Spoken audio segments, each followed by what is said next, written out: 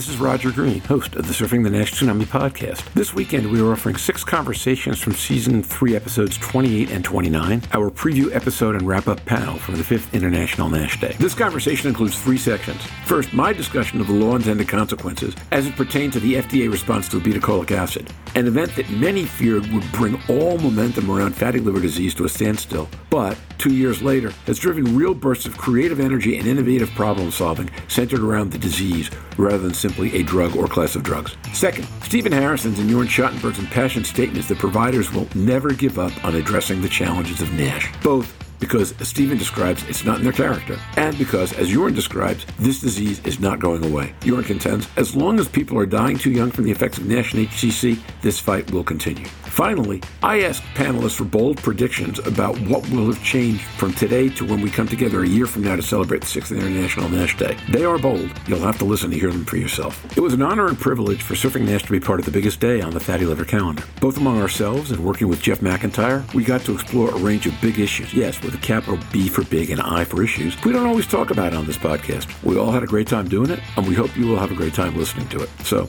sit back, listen, enjoy, learn, and when you're done, join the dialogue on our LinkedIn discussion group.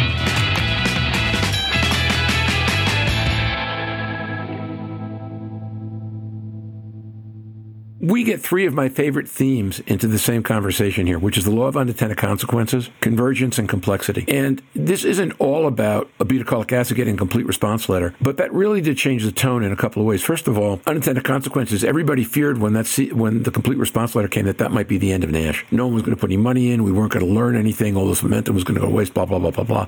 Obviously, that didn't happen. What happened instead was that people had to be more thoughtful and serious about the questions they were asking. So it stopped being, how do I get a one-level improvement in fibrosis, and what in this thing isn't making sense? So the first big what in this thing isn't making sense question was the Davison paper, right? And the idea that coda reliability didn't exist when you were grading fibrosis. And at the same time that happened, instead of trying to figure out how does everybody fit a therapy around an FXR backbone, people started asking what's going to be the most efficient way to deliver therapies over time, which is how you get to care continuums and combination therapies and different drugs at different points and all that. So this field really wound up having the freedom to develop its thought patterns unanchored from a different sense, tsunami of billions of dollars supporting a single point of view.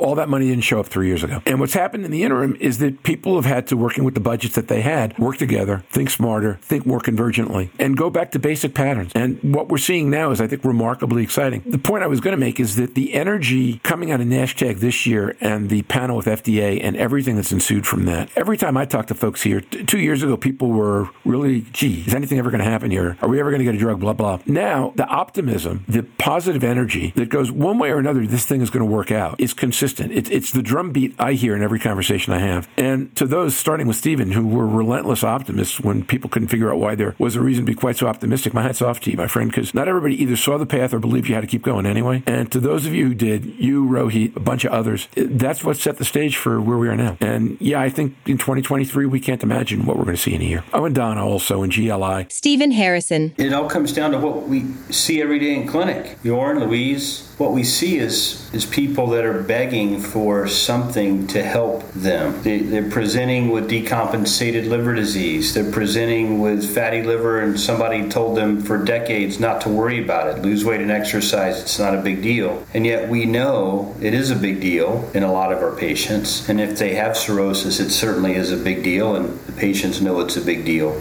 So when you see that day in and day out, as a healthcare provider, we're torn.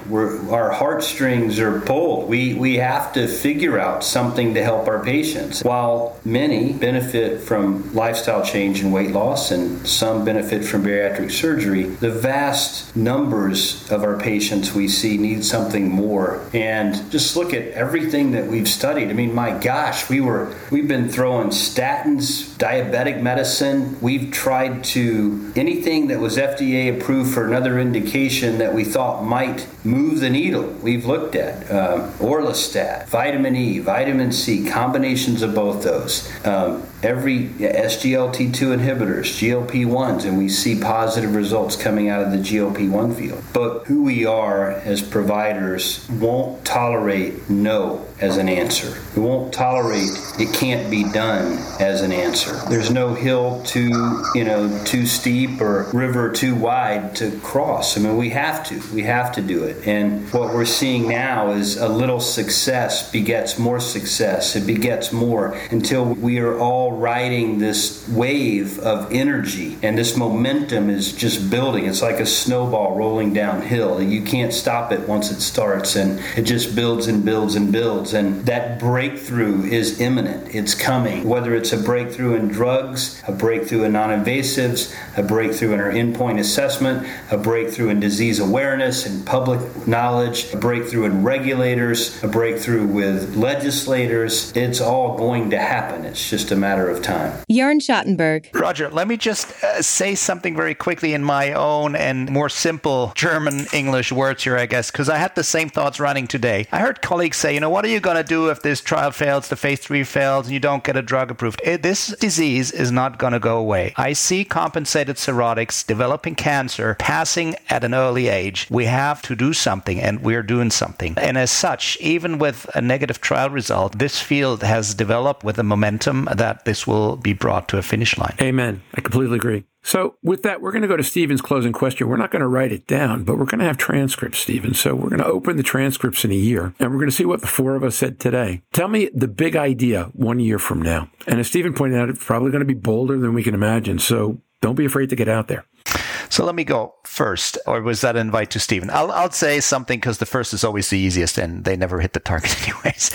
I think in 1 year, we're going to have a metabolic drug with a positive endpoint and an effect size leading to NASH resolution in a subset of patients. And we're going to start discussing how we could combine this with a drug that's very soon down the line to support weight loss and showing NASH resolution. And as such, I think we'll have the discussions around, is it worth to combine two drugs, different MOAs leading to NASH resolution, and what's the importance or what's happening to fibrosis in that context. So I think there will be a lot of the drug development discussions ongoing. Louise Campbell. I'm going to come from a different angle on that. I'm going to come from the fact that what I'd like to certainly see is that we have comorbidity nurses, somebody sitting in cardiology who's assessing their patient generally. They're all using non-invasive tools, FIB4 or FibroScan become more usual. And that's happening in an endocrine clinic, a cardio clinic, and hepatology clinics. But it should be happening in primary care. So I'd like to see that strength developed, because unless we invest and develop that strength, we will not find the patients who we will start to turn around on those interventions alone, and we can measure those outcomes. But the ones who will need the medication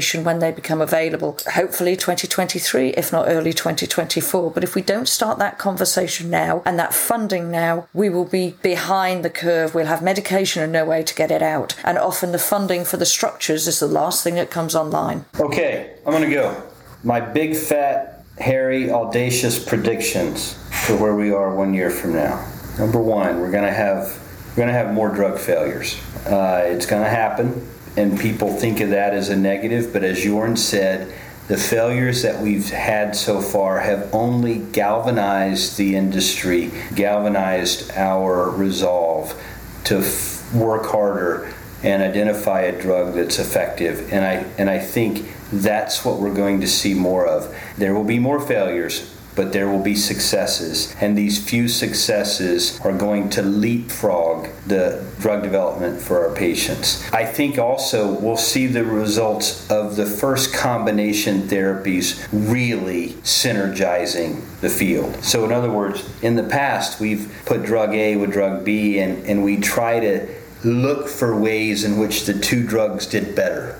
But really, they didn't do much better. I think we'll see in the next year drug combinations where we're blown away with the synergistic effects, not just on histopathology, but on glycemic control, on weight loss, on liver fat content reduction, and on atherogenic lipids. All of it, renal disease included. And I think you will not slow down the train of disease awareness. That has left the station, and it's going to pick up steam. As Louise mentioned, the number of people that are on board with International NASH Day compared to last year is the growth is palpable. It's easy to see. And if you compare this year with last year, with the year before and the year before that, it's significantly more and more. And I think we'll see even more next year. That's where I think we'll be. That's great. And so I'm going to go to a different place. I'm going to talk about money, because the real challenge here is going to happen when all this hits payers who are not known to invest, who like expenses that fit into quarterly or annual budgets. And a lot of what we're talking about here is long term. I believe this disease has the potential to be uniquely successful with payers for a metabolic disease,